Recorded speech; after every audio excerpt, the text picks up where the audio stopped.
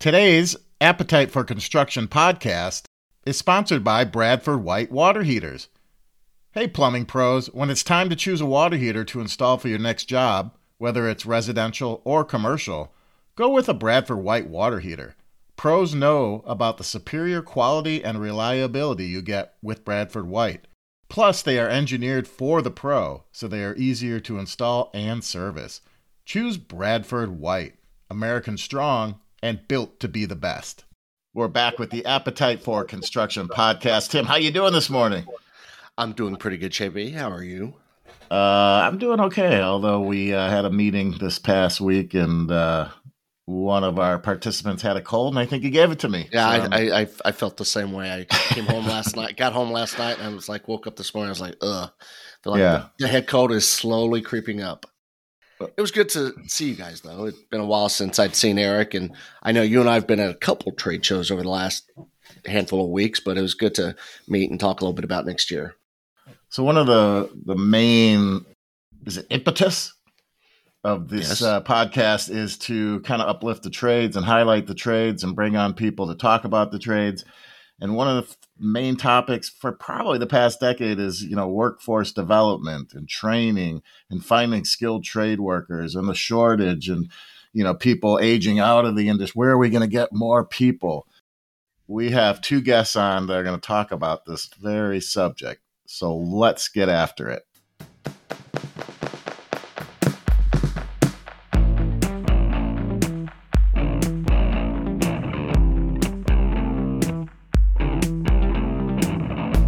Tim, we're excited to have on Bradley Tisdale. Brad Tisdale is the director of HVACR training, Steamfitters Local Union 449 Technology Center in Harmony, PA, just outside of Pittsburgh, Pennsylvania. Brad, how you doing?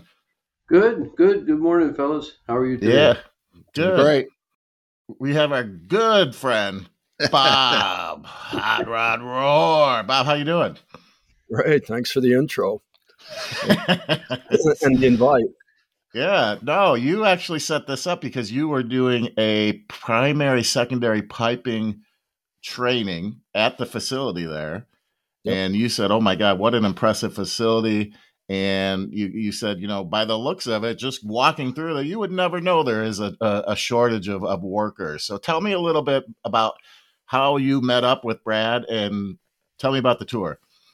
Yeah, so it was an amazing tour. I've been to a bunch of different training centers over the last 15 years in the U.S. and Canada in my position as a trainer, and been to different union training centers in Michigan and California, all over the place. But yeah, this one was an eye-opener. And we knew driving in, my rep in the area, Campbell Equipment, set this up. And just driving in the parking lot, it was a full parking lot. And the other thing that impressed me is it was full of contactor trucks. It's not just a parking lot full of cars. So that was a pretty good indication of what we were going to see once we walked in the front doors. And we certainly were, or I was surprised that many people were that involved in the training programs there. And yeah, I mean, the tour through the facility that Brad took us on was just amazing. The amount of equipment they had, the people that I talked to that were engaged and happy, and a lot of all young faces in the class that I presented. So that was nice to see, and it was impressive to see what they're exposed to at that facility, the amount of equipment that manufacturers have put into that facility, and the willingness and the eagerness of everybody that worked there that was a trainer. And, and that started with Brad. He kind of sets the tone for that whole operation there. So thank you. Yeah. So you met Brad at the door. Brad, tell me kind of what your role is there at the facility. I'm the idea guy. So, yeah. I'm always trying to come up with new ideas, but I'm the training director, but really I'm just trying to keep people motivated, keep our instructors juiced up, students juiced up, things heading in the right direction, making contacts with quality manufacturers and their representatives, bringing them into the school. So, how old is the facility there? It was construction was completed in about 2017. Okay, fairly new then. Yeah, relatively new. Yeah, and then we have a brand new event center next door, which was just completed this past spring. And Hot Rod told me that they're building you're expanding, but it's going to be a hotel for people to, stay multiple days, and they don't have to travel as far to come to the classes. Well, yeah, we just purchased some ground next to us, so hopefully we can swing a hotel or some type of facility for people to stay. That way, because a lot of times we offer classes that are multiple days, 2 or 3 day classes. Even some classes might be a week long. So a hotel would be great. Brad, the facility is 75,000 square feet. Pretty impressive. I've seen some videos online that you've shared on your website. You partner with leading manufacturers in the industry to assist in training. How do you do that? How do you go about working with leading manufacturers to get that assistance? Well, at the beginning it was tough because you're trying to get recognized, But I'll be honest with you, the key seemed to be going to AHR. So I would regularly attend the AHR shows. Oh. This year it's going to be in Atlanta. Atlanta, that's right. Geez, thank you. I was trying to remember. So attending the show in Atlanta, making the contacts with the manufacturers and a lot of the representatives. And the key is the representatives, they're always looking for a way to reach out and get connected to more of our contractors, more of the men that are installing the products, making sure that things are getting installed properly. So at the beginning it was tough because no one recognized us in the sense that this is where they needed to be. But now that we have a lot of products, and Bob's seen it, now that there's a lot of products here, when I bring a manufacturer in through the door or a representative through the door, they're usually eager to build that relationship because they recognize that their competition's here. So setting this up, you had sent some emails. In your email, it does say, what is a steam fitter? So for our audience that listens casually and maybe not in the trades or interested in getting into trades, what is a steam fitter? Yeah, so I don't know if you clicked on it by chance. I did. But if you did click on it, it'll roll you through a little video. Mm-hmm. So a lot of people don't realize all the capabilities of a steam fitter. So it's process piping.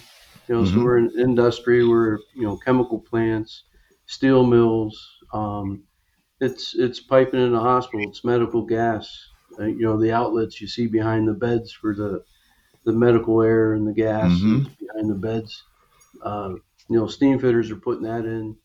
We're also doing it could be plastic piping in a plastics plant where they're doing cooling water, processed water, but most importantly to me, it's the HVAC end, so it's comfort cooling, heating in commercial buildings, even some residential settings. So we have our hands in a little bit of everything, but we like to think that we're the professionals. Anything with pipe, that's us. Yeah, it's an important job title or important job for sure. So the training that you do there is it's really it's a great thing. So.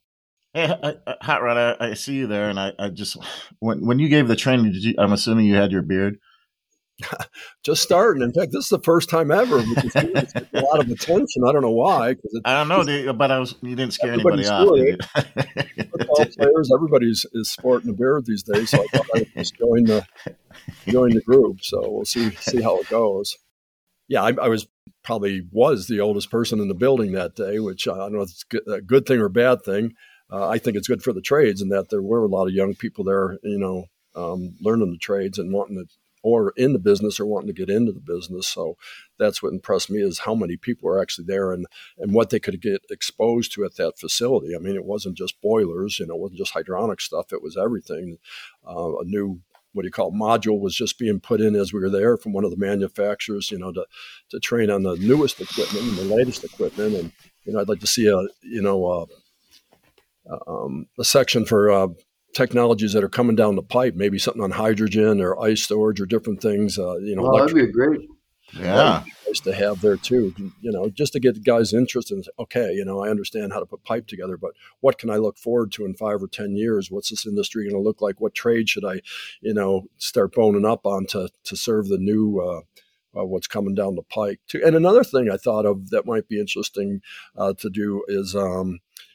maybe a basic business class for all these guys too. A lot of people go into business and they're great wrench pullers, but don't know how to run a business. And 2 years later, they're broke and they're bankrupt and maybe divorced because they ran out of money. So, have somebody come in and say, okay, when you get out there, here's how money works. This is what a balance sheet is and stuff like that. So something to think about just to, I think that's taught at high school level. Then people get out there and don't even know how to balance a checkbook. Not that you need to anymore, but you certainly want to know how money works and interest rates and that. So anyways, those are just things I thought of that would, prepare everybody for the real world when they get out there, whether they're going to be an employee or own their own company someday. So, well, Bob, you bring up a good point. So we actually do classes through the union hall, and we invite, the apprentice.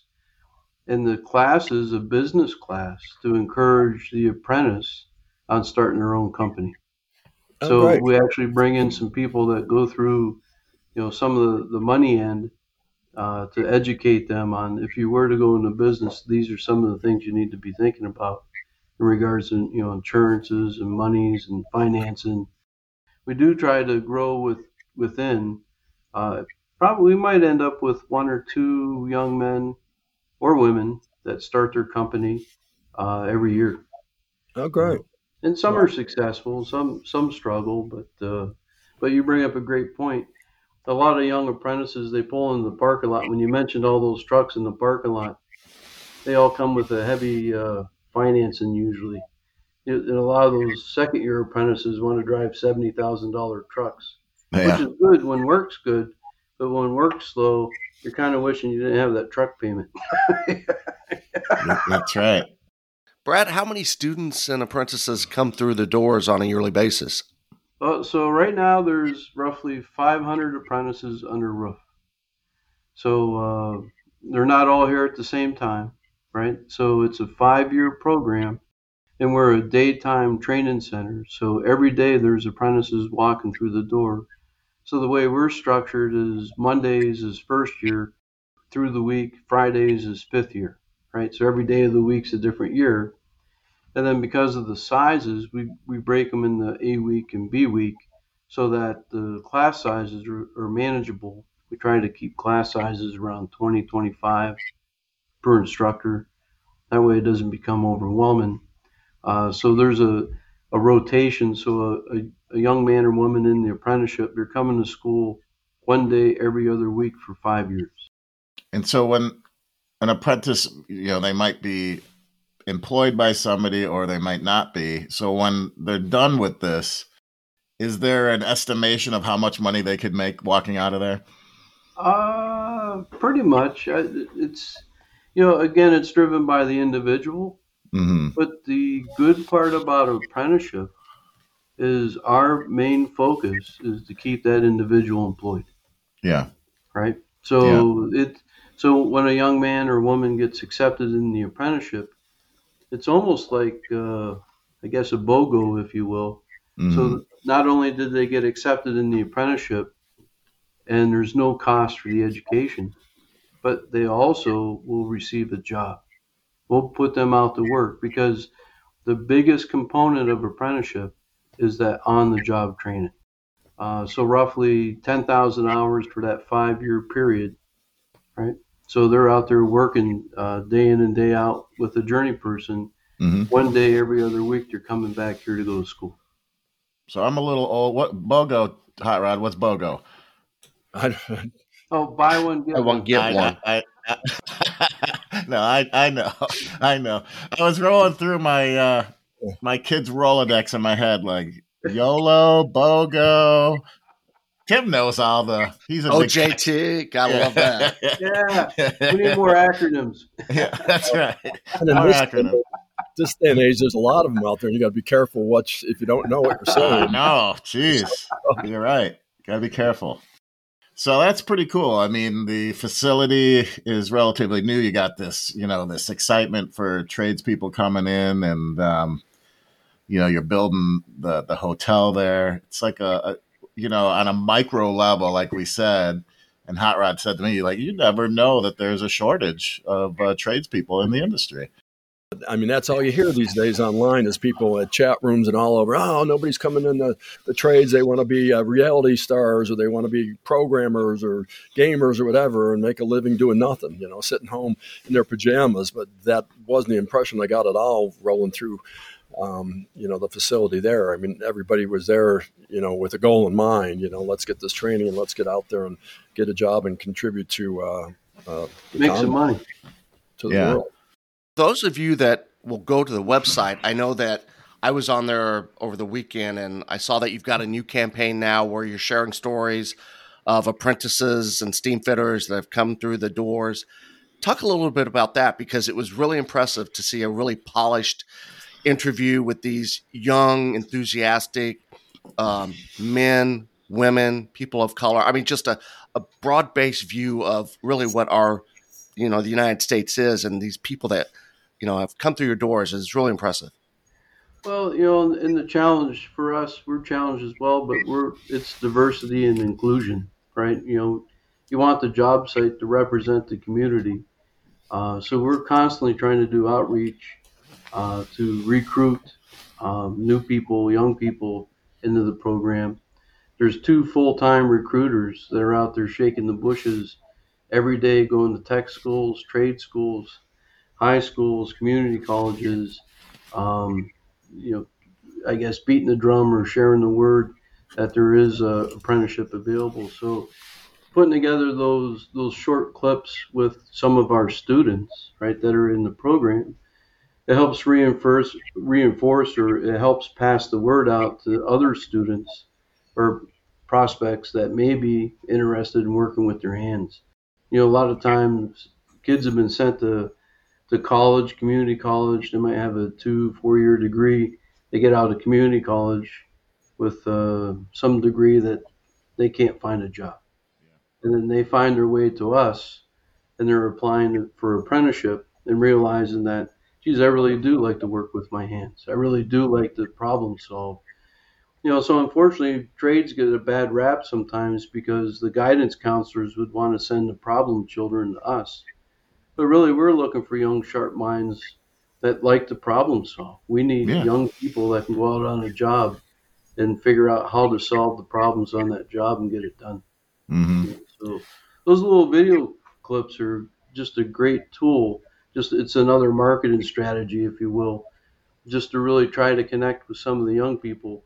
Because when an old guy like me gets on there and beats the drum, they don't want to listen to me. They want it from a peer, right? So is it in-state only kids, students, or is it from the region? So our territory, we have territories. So there's local unions throughout the U.S. and Canada. So our territory goes from West Virginia to Lake Erie. So the whole western end of the state. And that's why the school's at where it's at. It's halfway up and down the state, basically. But we do have service technicians that live out of state.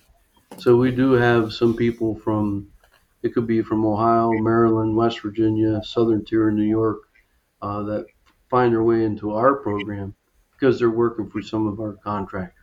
Primarily, we're looking for students. We cover 16 counties, those students in those counties. But sometimes there's outlying counties outside of our jurisdiction that they're still working with our contractors, taking care of their needs. Hot Rod had mentioned to me that you would even take non-union students as well. Is that right?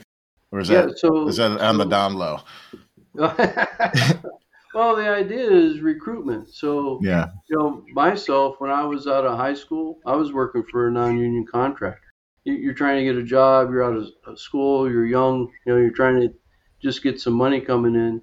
I'm working for my first contractor. It was a non-union mechanical contractor. And long story short, I'm dating a girl. We're going to get married. Her dad was a fitter, so he gets me in because he didn't want his daughter married to a bum.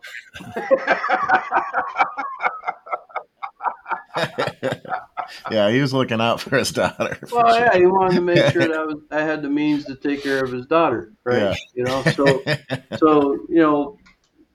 But the same thing is, we don't expect everyone to have the same experience. Everyone's got a different path here. Mm-hmm. So there's times when you have a young man or woman that's working for a non-union contractor. It doesn't mean that they're a bad person, right? We want them to come here. We want them to get that education. But eventually we want them to become a steam fitter, right? Yeah. We want them to belong to the organization. But they have to make that up in their own mind. Once Yeah. they come through the door, my goal is, you asked me earlier what the goal is, it's to get them through the front door. Because once they come through the front door and they see what we're all about, they can make up their own mind. We don't have to sell them. I don't have to lean on them. I don't have to say, hey, sign here, right? You can't come through the door. No, let them in the door. Let them come in and see what we have and partake in it. And then they'll make up their own mind. So on the show, we've had past guests that talk about kind of the rise in the trades over the past few years, and I can't verify this without the numbers, but the lower people going into regular colleges and institutions. Would you say during COVID or after COVID, there's been an increase in attendance at the facility? I would say so. We last year, the last couple application periods, we've had over 400 applicants. Mm-hmm. So you get some places that are crying that they only get a handful of applicants, but we're still fortunate. And truthfully, I think a lot of young people are starting to realize they don't want to be saddled in college debt. They don't want to walk out at the end of the day, walk out away from college owing $100,000 or $200,000 in debt. They can come into the trades and it's paid for. That's the beauty of it. They're earning money as they're getting the education too, so it's not like they're just. That's key. That's key. Oh, it's huge. So then they can own a vehicle, or they can maybe make a down payment on a house or something like that. They can start getting ahead, as they're working and as they're getting their education. And that doesn't happen a lot in college. I know with my son, maybe a job at Blockbuster for a while when he was in college, but it certainly wasn't a living wage at Blockbuster while he was at school. So the other tool that was interesting there, Brad, you might want to talk about is the trailer that you put together that you're going to put on the road. Is that going to be at AHR, number one? And, tell us a little bit about. I wish it was going to be at AHR. I don't believe it is. Rob Velches from the UA asked me to work on this trailer project, and this trailer is a full semi-trailer. It kind of looks a little bit like a NASCAR trailer. It's got that kind of size to it. So you don't have a big rig license where you can drive it around? No, I don't. I try to stay away from that end of the trailer. So the UA asked me to build a trailer. It's about the size of a NASCAR trailer. So it's full of equipment, which is there's a 10-ton water-cooled chiller, adiabatic dry cooler, 10-ton air handler with VAV system, carrier control system, and 1 million BTU Lars boiler. So it's chock full. Matter of fact, it's almost illegal to go over the road. It's too heavy. But you came up with the idea. You did the design on what was going to be in there and how it all worked and how it's a live fire unit. I mean, it runs. It's all. That's the beauty of it. It's all live fired. So there's a propane generator, 30 kW generator up front. In the back for the boiler, because it's only available in natural gas. We had to put 2 high-pressure natural gas cylinders underneath the trailer that they use for over-the-road trucks.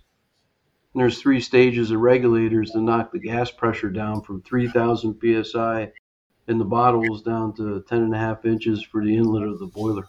No, it's kind of cool. It's been a fun little project. Right now we're actually writing up some labs. That trailer, so the purpose of the trailer is to travel to other locals throughout the U.S.